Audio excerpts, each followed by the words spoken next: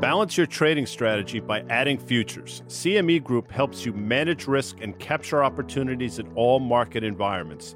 Capitalize on around-the-clock access to highly liquid global futures and options market across all major asset classes. Just visit your online broker and get started. Plug into valuable educational materials and trading tools and see what adding futures can do for you at cmegroup.com/on-the-tape.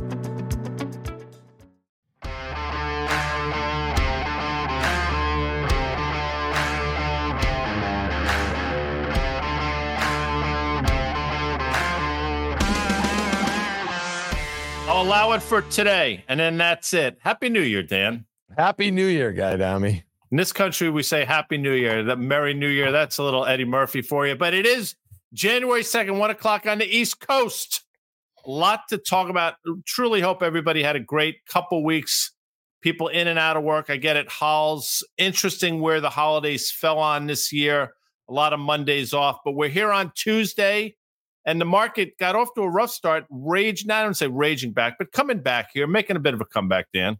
Yeah, I mean, listen, we've talked about this on our pods over the last, few years or so. And, that whole little game to kind of mark positions up into year end and kind of see what comes in the first week of January. You know what I mean? Like, that's as old as, folks have been trading the markets here a little bit. I mean, lots of professional money managers, they get paid on year end performance and the like here. And, when you just look around, Guy, and you see, it's interesting. We're going to talk about Apple, like a stock like this down 3% after being up 50% of the year, after gaining $1 trillion in market cap. It didn't need to be downgraded as it was from Barclays or a negative note out of UBS. It was probably going to be down 3% anyway, right? Like, just so, and if you look at the semiconductors, you see the way that they got marked up in a parabolic fashion. And maybe there was good reasons, maybe not, to be down 3.5% or so today. Makes some sense to me. And if you're a PM, portfolio manager, you have all year to make it back, right? That's part of the psychology. 100%. And listen, obviously, we're not going to make a lot of today. We understand the beginning of the year, allocations are at play, so I get it. But we're going to take a look at a rundown regardless, because there are some interesting things going on, Dan. Yeah. The first thing we're going to take a look at is some of prognostications out there that people have made. We're going to sort of update your Pfizer chart as well. And as they say, I'll check in aisle 3, chart check on China, because a lot's going on there. But the first thing to do is to look at sort of some of these year-end forecasts for 2024, because they range from, I think, 4,200, I believe, on the low, 5,200 on the high end, and everything in between, Dan Nathan. Yeah, I mean, listen, this is a tough game. We talk about it all the time, and these folks are like charged with doing this. They have to do it. It's part of their job description, right? And hopefully it's not just a kind of pin the tail on the donkey sort of situation. There's a whole host of inputs that go into it, qualitative and quantitative, hopefully largely quantitative, right? And it's, it's earnings estimates for the S&P 500. It's valuation reasons. It's inputs to valuations, rates, and dollar, and a whole host of other things, right, that go into that. So, these are interesting guideposts. They make for interesting conversation. We have these people who make these targets on our podcast, on Fast Money, and it's good to tease things out a little bit, so we don't give anybody a hard time. If that 4,200 down there, if that's JP Morgan, if they end up being right, then they deserve to be right. If they, or they deserve a pat on the back at the end of the year. Most of these folks will change these targets over the course of the year. So, again, you and I don't beat up on these things. I mean, some people always have 10% out of the money targets. You know what I mean? Like, that's what they do. And again, we are not going to spend a lot of time here, but I will say this, and I think you agree with this. It's not necessarily the target and if and when they are correct, it's how we get there, right? I mean, listen, we might see 5,200 by the end of this year, but how do we get there in the meantime? Quite frankly, at some point this year, everyone on this list might wind up being right, which is the fascinating thing about markets. But when I took the SATs, there were sort of questions that made my eyes glaze over. And this next tweet is one of those things that sort of made my eyes glaze over. And I've read it 3 or 4 times, and I'm really trying to figure out what Sam Rowe said. But, you can go through this, Dan. Maybe you can sort of you can clarify some of this stuff, because there's a lot of moving parts in one tweet. Yeah, well, since 1946, the S&P 500 goes up 2/3, of Right. the time. Agreed. Yeah. So I'm with you on this. I mean, a lot of people, listen, we're in the business of kind of making content. I think what we kind of do, Guy, think fairly differently is we're just kind of calling it play by play as we see them, that sort of thing. And again, we're not economists, we're not like strategists. We don't have to come up with earnings estimates and targets and discount rates and all that sort of stuff. And a lot of people who do, there's a lot of people who report on them, and it does make for interesting conversation. I'll just say this, and we spent a lot of time in Q4 talking about this. 2022 was a bad year. It was down 20% in the S&P plus. In 2023, we were up 20% plus. They look like mirror opposites. It is kind of interesting that we basically closed the year 2023 within 1% of where we, closed 2021. It looked like a perfect sort of V reversal. And for a lot of the opposite sort of reasons, right? If you think about it. So that's one of the reasons why you and I think that 2024 is probably going to be a bit choppier, right, than it was in 2023. But again, that's what makes a market. I think today, we have rates up, we have the dollar up, we have the VIX up, we had crude up, we had a lot of things that shouldn't be consistent with higher stock market. And there you are, put that together with the first day of the year and people kind of taking some profits and names that maybe they didn't want to pay taxes on in 2023. Again, I don't know about you, Guy. I spent a lot of time thinking over the last week. We did one market call last week. We did one on the tape. I was kind of away from the markets a bit, and I was kind of thinking about some of the things I got wrong. It was generally on the broad market, kind of trying to put my finger on where the market might be at any given point in time. We get asked the question all the time, what do you think of the market? But if you are managing money institutionally, you're not constantly thinking about your year-end target and how we get there. You're basically thinking about different sectors, different stocks, different instruments, and what they're trading like and how you might be able to make money in the intermediate term on them. I think that's exactly right. And, I did a lot of thinking as well in terms, how I got it wrong in terms of the broader market. And there are a lot of factors at work. I mean, listen, again, I think we all are dogmatic. You just try to sort of temper it down to the extent that you can. I mean, a lot of the things that I felt were problematic last year have not gone away. If we get to February with an inverted yield curve, and by the way, we're, 20 or so trading days away from that, that'll be the longest since they've started taking data in terms of duration of the inversion. And historically, the longer the inversion, sort of the worse the downturn historically has been. And there will people that say it's different this time. Again, I'm not sure what's different about it. In some ways, I think a lot of the things I was worried about could wind up being worse. But let's take a look at the E-mini futures because we're tasked to do that on our CME day. And you'll notice that we went right to that prior high. We've talked about that for a while, seemingly have stalled. We have talked about the gaps in the chart. You don't see it necessarily here. But Carter's pointed that out a number of times. He'll be with us on Thursday of this week. And I think going forward, you'll be seeing a lot of Carter on Thursdays. But I think there are 5 now unfilled gaps to the downside. And, one could say as we get to some standard deviation or 2 away from the moving average, which is trending higher, which is a good thing, you just have to say to yourself, it's just a matter of time before we take a visit at that as well. Last time we did that was obviously in October. We're in January now. Let's see if we do stall here, Dan, and if, in fact, we do that back and fill that I've been anticipating for a while. Yeah, and then back and fill to 4,600 where we were just 3 weeks ago makes perfect sense. If you're a bull in 2024, I think you probably would like to see some sort of check back, a little fear put back in that market. You see that rising 200-day moving average in the not-so-distant future. It'll be at 4,600. That'll be the breakout level. That will be that gap. You know what I mean? And that would be sort of healthy. I want to go to real quickly, Guy. This was in a fact set. I think it was in Earnings Insight, our main man Butters, and this was the top 10's contribution to the return in the S&P. This might be more helpful than thinking about, 71% of the time the market goes up. But a comparative analysis from the past decade underscores the impact of the top 10 companies had in 2023. They accounted for 75% of the S&P 500 weighted average return, high above the 39% average from 2014 to 2022.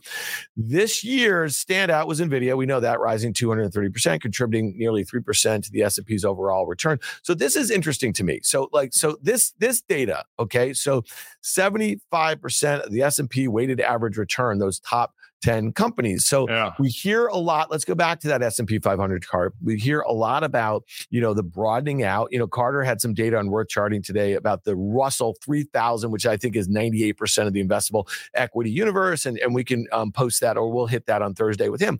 But again, if those top 10 companies are going to actually have a pullback, maybe valuations, maybe rates get above 4% again in the 10-year. Maybe we get, let's pull up the CME, the Fed funds tracker. Look at the near certainty that we have of cuts of 25 basis points in the not so distant future. That gets pushed out, let's say, right? A little bit, Guy. Maybe it's April, maybe it's June. All of a sudden, you're going to have those top 10 names coming in a bit, right? If rates go higher. And so that's the sort of data that I think is most important to focus on early this year.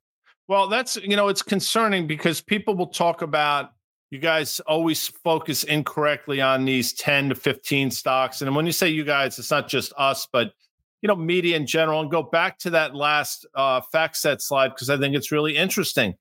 You have to ask yourself, is it a good thing that these stocks were 75% of the contribution and now are at valuations in a lot of cases that are extended at best and maybe just unworthy at worst?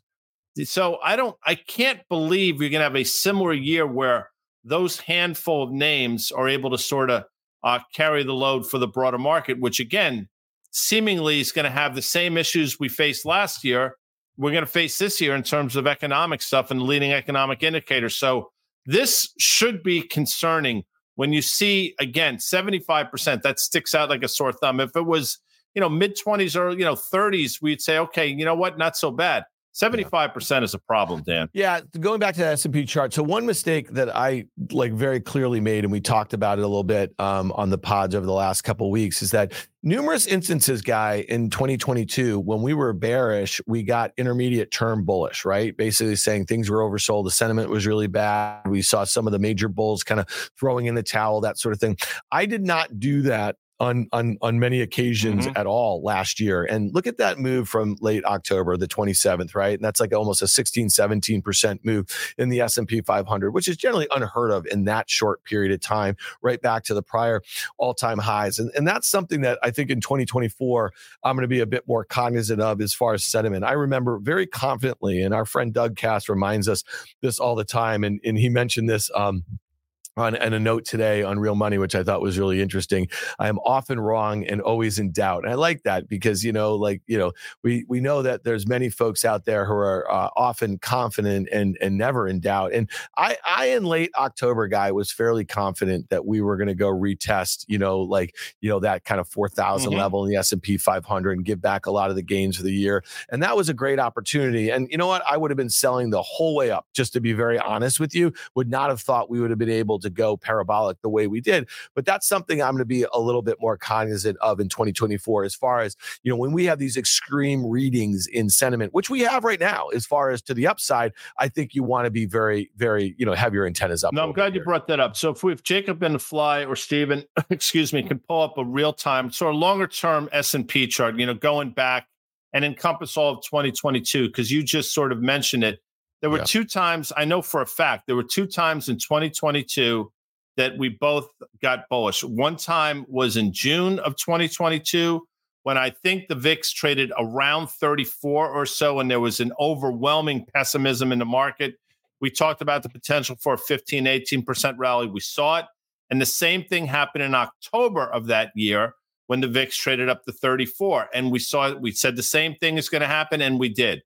What really confused me most of the time this year is you never saw the VIX really get on its horse. And even in the October move, Dan, I think the highest it got might have been 25. You can correct me if I'm wrong. So I was waiting for a similar type of spike in the VIX, which we never saw. Now, people will say, well, the VIX is sort of different now than it was, and that's probably true. But still, that's what I was waiting for to give me sort of clarification and maybe the worst was over.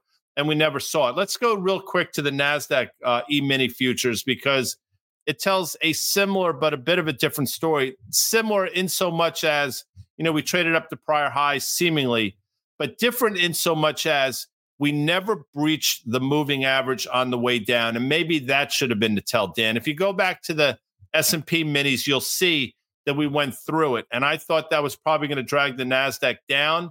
You see that there. It didn't happen in the NASDAQ minis. And maybe that was sort of the ultimate tell, Dan, Nathan. Yeah, and when I look at that chart, so here we are, we're back to that kind of breakout level. I mean, things got a little frothy there. You see that rising 200-day moving average all the way down there. It looks so lonely. But, if you were to have, we just had 9 consecutive weeks higher in the stock market. That hasn't happened, I think, in nearly 2 decades or so. So when you think about just the kind of exuberance that we have about stocks right now, it wouldn't take a much higher move in yields to get folks kind of running for the doors at the same time. And if they run for the doors at the same time in some of those biggest names, then we're gonna have a problem. And I just want to quickly go. We talked about Nvidia being 3% of the S&P 500 return last year. That was up nearly 24%. I mean, this stock has been unable on a relative basis. It is not trading well. I mean, I know a lot of folks are looking at it where it was a year ago this time. It has not been able to make a meaningful new high here. We know what percentage of the SMH it makes. You see that rising 200-day moving average. It's going to be very quickly, near that uptrend. And when it gets to that uptrend, if it does, that's going to be a moment of truth for semis. I just want to throw the SMH up there and get your take on this because I mentioned it just a couple minutes ago. I mean, look at the way when it broke out, above that prior high from the summer guy. I mean, it went up in a straight line. It's grinding here. You see that 50-day moving average. It's the purple line right near that breakout level. You see the rising 200-day. Like, I don't know why you would think that these stocks could not check back to those sorts of levels. We're going to be in Q4 earnings season pretty soon. And to me, if rates were to go higher again, and there's any more of this kind of headwind sort of stuff, especially in semis, 2 of the headlines about NVIDIA chips and what they're able to ship to China, ASML chips, what they're able, all of a sudden you're going to have a scenario where if that was the big growth engine or the ability to sell, to China, and we know that there's plenty of curves, but if that gets dialed up, you're going to see this sector retracing, in my opinion. It was this time last year, or maybe it was February of last year, where the NVIDIA CEO, Mr. Wang, said effectively he was really concerned, I'm paraphrasing, about the tensions between China and Taiwan. Well, those haven't gone away. And you look at it here, I think in terms of this semiconductor ETF, and this is the right one to look at, 160 to me is sort of, that's almost should be a foregone conclusion in terms of where support is.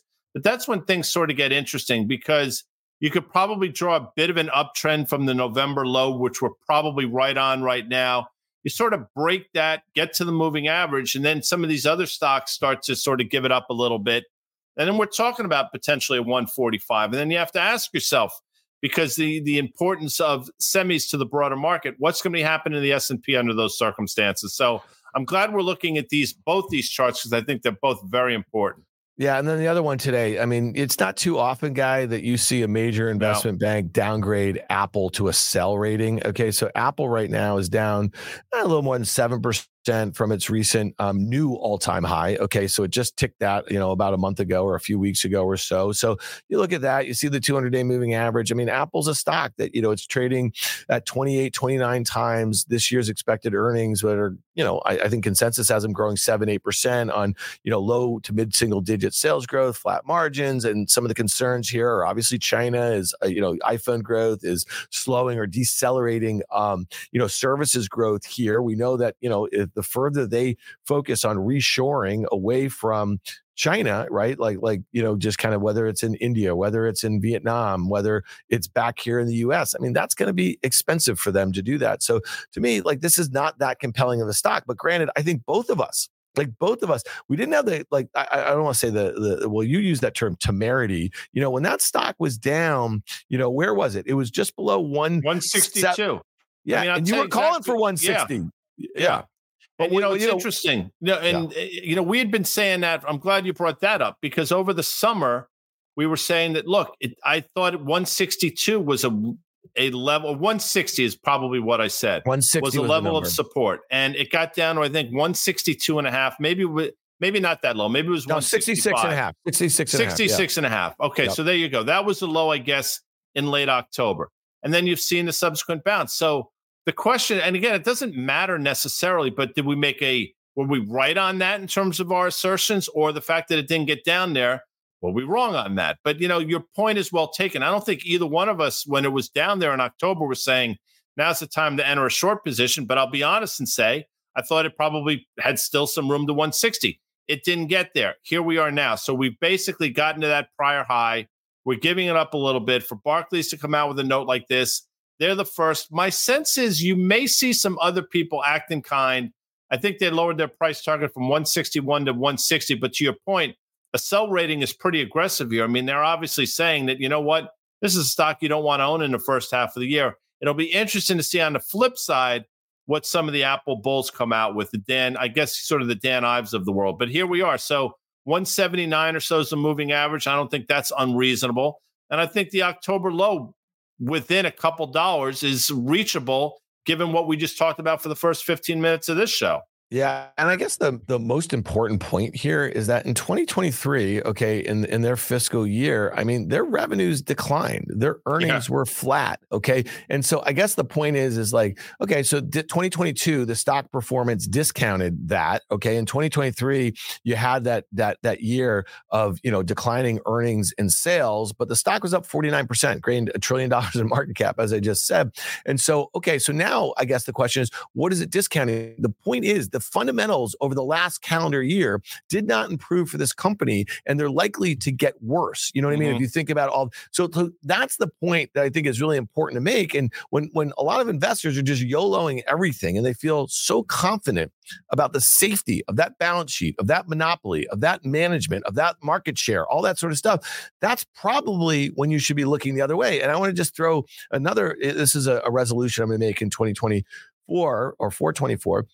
I think I've been talking about it far, far less, but let's throw up Tesla here, because the fundamentals last year in Tesla, they got worse. They got meaningfully worse. Okay. And yeah, they just kind of matched that number, that delivery number that they said they were going to do a year ago, 1.8 million cars. But in China, in the most important market for them, they are getting beaten by a lower cost provider, a local provider, BYD. And again, you can say, well, this company has the margins and this, well, the margins have been decreasing. So again, here's another story where the fundamentals over the last year have deteriorated. The stock did very well. It was up 100% from those lows. But granted, obviously, if you look at it where it's trading where it was 3 years ago. You know what I mean? And look at how precise that downtrend is, Guy, and how precise that uptrend. Something's going to give very soon in this sort of stock. But again, I got this stock wrong on price, right on fundamentals. And let's see what happens in 2024. Because I guess if the fundamentals for both of these stories that are very dependent on China, Guy, if they deteriorate in 2024, I have to assume that the stocks are going to be reflective of that. They weren't last year, but they might this year. A couple of things. A few months ago, you said on Fast Money that the times that fundamentals mattered in Tesla, and basically, specifically the 4 times around earnings, but a couple other times as well, when fundamentals actually were looked at, the stock was not able to do particularly well, right? When fundamentals mattered, the stock came under pressure. It's the rest of the time when sort of, I guess exuberance takes over and sort of the affinity and the want to be in the name takes over, is when the stock did well. But I think it's also important to point out that this is a stock that's vastly underperformed the NASDAQ over this period of time. Yeah. If you think about it, we're talking about a NASDAQ effectively at an all-time high, as we just highlighted. Look at this Tesla chart over the last year and a half. It isn't particularly good. Now, I'll say this as well. We have said this pennant formation is going to continue. The ranges will be smaller and smaller by definition, and then something's got to give. I think it's clear that you think something's to give on the downside. I happen to agree with you, but if you don't agree with either one of us, let price be your guide. And if we do break that down channel and goes to the upside, okay, maybe you can play it for a few percent or so. If it breaks to the downside, maybe we're looking at the lows of, 175 or so that we visited earlier. Well, I shouldn't say earlier this year, at some point last year. And in terms of Apple, they are the beneficiary of passive investing, without question. As money flows continue, Apple wins to that 100%. The concern has to be, if something happens on the fundamental side and passive becomes active, I don't think it's going to work in Apple's favor. Anyway, I just wanted to mention that as well, Dan. Yeah. And then the other one, this is kind of interesting, yields. And we're going to, I think you've done a really nice job. I know you're tough on yourself on a whole host of things. I think overly tough, to be very honest with you. I think part of it is you can't stand how many pundits out there talk out of both sides of their mouth. And they know that people have very short memories about this stuff. And I think almost to a fault, Guy, you say, well, I've been wrong on this. Well, actually, again, when it comes to trading, changing your mind is important. If you do it too much as a pundit, you sound like you're just kind of blowing in the wind a little bit. So I think you like to kind of remind folks about your broader sort of view on things. But when you think about yields, and we talked about the 10-year last week with Carter, and we put on a bearish trade in the TLT, okay, thinking that yield would go higher. That was Carter's take. That's your take. And I looked at the options. I said, well, this is there's a cheap way to kind of play this over the next couple of months, right? As everyone is certain right now that the Fed is going to start cutting rates, despite the fact that the Fed is actually pushed back over the last couple of weeks about that, right? And so if you look at the dot plots from that mid-December meeting, it doesn't line up where market expectations are. You look at, obviously, that downtrend there. I mean, is this thing firming up? Are we going to have a retest of that 200-day? And what does it mean, Guy? If we had the 10-year back at 4.25, man, I got to tell you, I don't see stocks hanging out around here for too much longer. I don't know. It's such a. I'm glad you brought up what will happen to stocks if we get to 4.25. And does that mean if we get to 4.25 in the 10-year, does that mean the yield curve is going flat, or 2-year yields going to continue to go higher? That's something I have to take into consideration as well. But we did our last market call, as you mentioned, Thursday of last week. You talked about the TLT. I actually brought it up right around 110 or so. How you wind up, you're going to probably be right a lot quicker than you think based on that bond auction that we saw. I want to say the TLT, Dan, and correct me if I'm wrong, but I think it was just north of 100. I think it was sort of like 140-ish or so. And now here we are at 90.25. People say that's not a big move. Well, no, it's not. But in the context of this instrument, it's the beginning of something, I think. So here's the TLT. You can see where we talked about it last week. It effectively was Thursday. That was sort of the high of the move. And now here we are. I mean, I don't think it's unreasonable to think that it's sort of somewhere between 92.5 and 95 we settle in. And maybe that does equate to sort of 4.25 in the 10-year. And then to answer your question, yeah, I think it's going to be bearish for equities. But quite frankly, given what we've seen, I really don't have any idea. But I do think there's a chance you see 4.25% in the 10-year, 92.5 to 95-ish in the TLT sooner rather than later. I mean, listen, Guy, it's, when the 10-year was 5%, the S&P was 4,100. Okay. Like let's call it what it is. Right. So if 10-year yield goes back to 4.25, 4.5, there's just no way in this sort of growth environment, in my opinion, that stocks, can be trading anywhere near here. I mean, like, that's just like simple math to me. But, who knows, man? I mean, we have to wait almost a month, I think, to the next Fed meeting. I bet you there'll be a little trial balloon floated at some point, you know what I mean? A little hawkish sort of thing. And if the data starts to come in hot, you know what I mean? Like, then you have a scenario where yields are going to do what they're going to do on their own. Agreed. And it's interesting, you talk about a Fed meeting, and again, geopolitics comes into play. We're talking about crude oil in a second, but there are a lot of moving parts on that front as well. But we teased China at the beginning of the show. Let's take a look at this next slide because it speaks to the sort of the exodus in terms of investment dollars, in terms of what's going on with China, and maybe for good reason. I mean, things are seemingly ratcheting or grinding to a halt over there. President Xi has pretty much acknowledged that. And this concerns me for a myriad of different reasons, not least of which what it can mean to our broader markets, but it potentially could mean on the geopolitical front, Dan. Yeah, this was a really interesting article in the FT late last week, and it caught the attention of some friends of mine who are actually not in the markets, but think of things in geopolitical terms, and kind of flashed me on this one. And I knew this would be one of interest to you. I mean, again, the readings were so bad last year, and we found ourselves asking on many occasions, at what point, does this sort of deflationary environment get exported globally? We know that China, Europe is already in a bit of a slump. We had just some really odd readings in GDP. Last year, like one was near 5%, and what was that, Q3, I think, or so, Guy. And, again, expectations for next year about 1.4%. So, the fact that the Chinese are being so out front about this weakness is kind of interesting. This is a culture that we know. They're politicians. They like saving face every time they have the opportunity to do that. I feel 10 years ago, Guy, I felt like that we were doubting the data all the time to the upside with China. And now it seems like they're very honest. I'll just say this from a trader's perspective, the sentiment couldn't be worse. You know what I mean? The charts look horrible. The fact that they are cracking down on, individuals, on companies, on a whole host of different things leads me to believe that maybe it's bad as it is. But maybe when things are this bad and sentiment is this bad, it's time to buy. I just want to pull up the FXI really quickly. This is a 2-year chart, guy, and you see how far it's come to the downside. It was nearly just a couple of weeks ago testing those lows from earlier this year.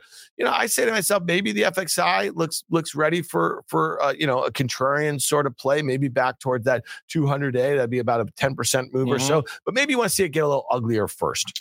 If Jacob quickly or Stephen can take a look go back to 2007, 2008 in terms of the FXI, go back 16 years or so, and you'll see that level that we traded down to in October, which I believe was 21.5. That was also a prior low 16 or so years ago. And to your point, this is not, you can see it there. This is not traded particularly well. And maybe it needs to sort of have that final flush for it to be tradable from the long side.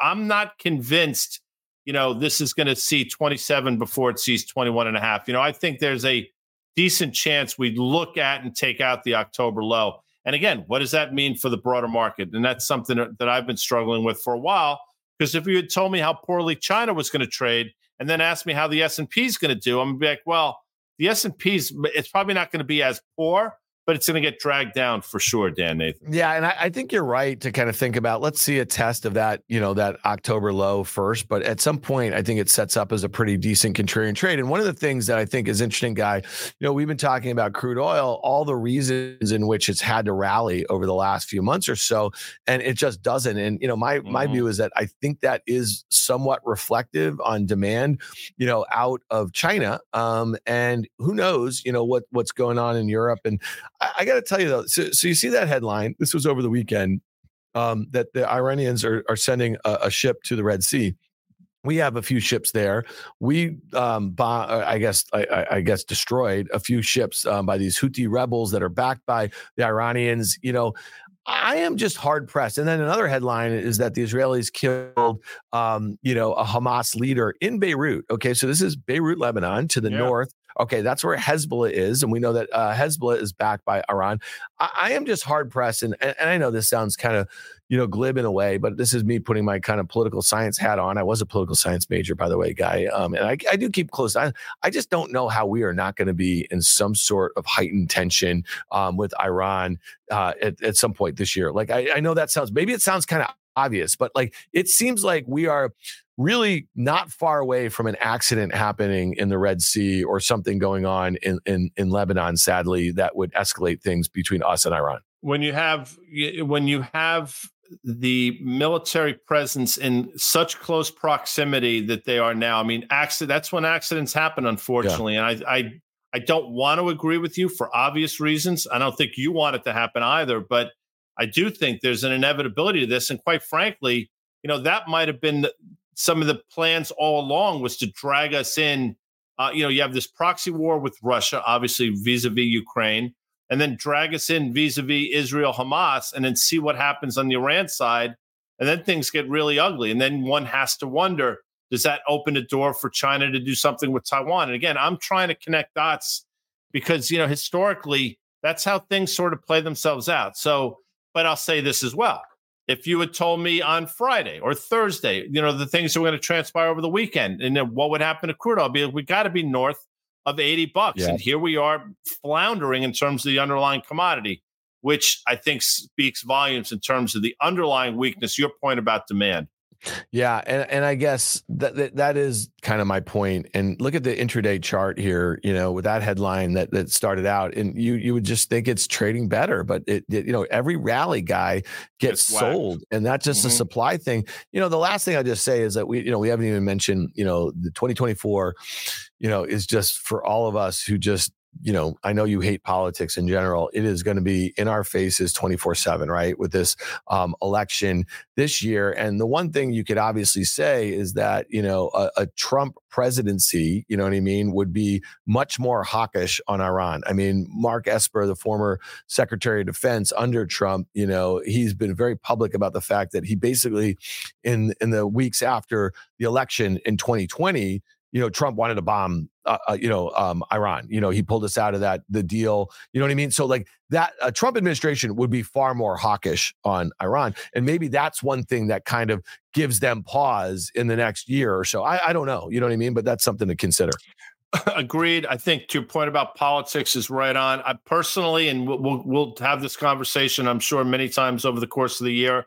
I don't think that either front runner from either party are going to be on the ticket in November of 2024, but that's just me. Quickly, we'll take a look at your Pfizer trade, which you closed out before we get out of here, Dan. Yeah, so this was December 13th, and I think you and I were both looking at this thing. I mean, this thing could not get out of its own way. The stock was trading. This was just a couple weeks ago at 26 and change. We looked at this and said, listen, this sets up pretty well for a risk reversal, selling a downside put and buying an upside call. We wanted to give it a lot of time. We looked out to June expiration. So at the time, the stock was 26.15 or so, and you could have sold the 22.5 put at 75 cents and bought the June 30 call for about 75 cents. So that basically would cost you nothing. Well, here we are. The stock's just above $30 in a little less than 3 weeks. And that 22.5 put that you sold for 75 cents on December 13th, you can buy that back for a 50-cent profit at 25 cents. And then that June 30 call is trading nearly 220. Okay. So that's basically a 190 or so gain on that trade idea. And the worst case scenario was that on June expiration, if the stock was 22.5 or lower, that's where you're put the stock again. That's why I like risk reversals for really bombed out things like this. And look at the leverage you get to the upside. And this is still 6 months to expiration or so, right? And that 30 call, which is now in the money, is worth over $2. And that's why I like these sort of trade structures, especially in names like Pfizer, where, okay, what sort of idiosyncratic risk could, you know what I mean? The stock had gotten absolutely creamed or so. And I would look to take some of the profits now and kind of roll that into maybe something in March expiration or so, because I think there's a good chance that if we go back to that chart right now, Guy, that this stock, gets ahead of steam a little bit. They'd already pre-announced that was that gap from a few weeks ago or so. So now expectations are really low. The valuation is really cheap. There's been some huge winners in this pharma space that maybe you want to address, that maybe people want to broaden out a little bit. So maybe a move back towards that 200-day moving average over the next few months makes some sense. Yeah, I think it was a Friday. I think they dropped something on a Friday, which I think proved to be, as you said, probably the low for at least for the foreseeable future. And we'll see. I don't know if it gets to, who knows? Stranger things. If you look at all big cap pharmas up pretty significantly today, as is biotech. So maybe it's an allocation today over the next couple of days. We'll see. And maybe it's enough to get it back on its horse. But to your point about the trade, I mean, it worked out probably a lot quicker than you thought, but you have optionality now. And if you decided to close it out, you sort of say check, change, and move on. But there are other things you can do with that as well. So I say job well done, Dan Nathan. All right. Well, we're going to continue to do a bunch of the trading of the options, the trading of the futures. And I think that's one thing I think as you and I think about what we can achieve on Market Call is obviously calling it the way we see it, highlighting some of the things that we think are important in the markets that maybe other folks are not that focused on, trying to be a bit contrarian. I don't mean being contrarian for the sake of being contrarian, but, you and I have been doing this a long time, Guy, and we know that, the herd mentality is a very, very powerful thing, and it's often wrong. You know what I mean? So like being in front of some of those inflection points or having good frameworks for how things can go opposite of consensus, I think makes a lot of sense. So that's going to be what we are tasked to do in 2024 on the Market Call, Guy. I agree. I'm looking forward to it. We have fun regardless. And we thank the audience for joining us each and every day. A lot in store for 2024. Hopefully you caught the end of that Texas-Washington game last night, because that was nuts. I mean, Texas came within a whisper of actually winning a game that they were down by 2 scores with a couple minutes left. So good for them. I'm not a big Matthew McConaughey fan, but that's just me. What do you mean you're not a big? How are you not a big Matthew he's McConaughey? On the sidelines. Glad. You know what, dude? Why are you on the sideline? Okay. Yeah, I mean, if Earl Campbell wants to be on the sideline, absolutely. Matthew McConaughey, not so much. But that's it. We will be back tomorrow with guess who? EY from SoFi. Back from Halls. We'll see you tomorrow, folks. All right. See you, everybody. Thanks.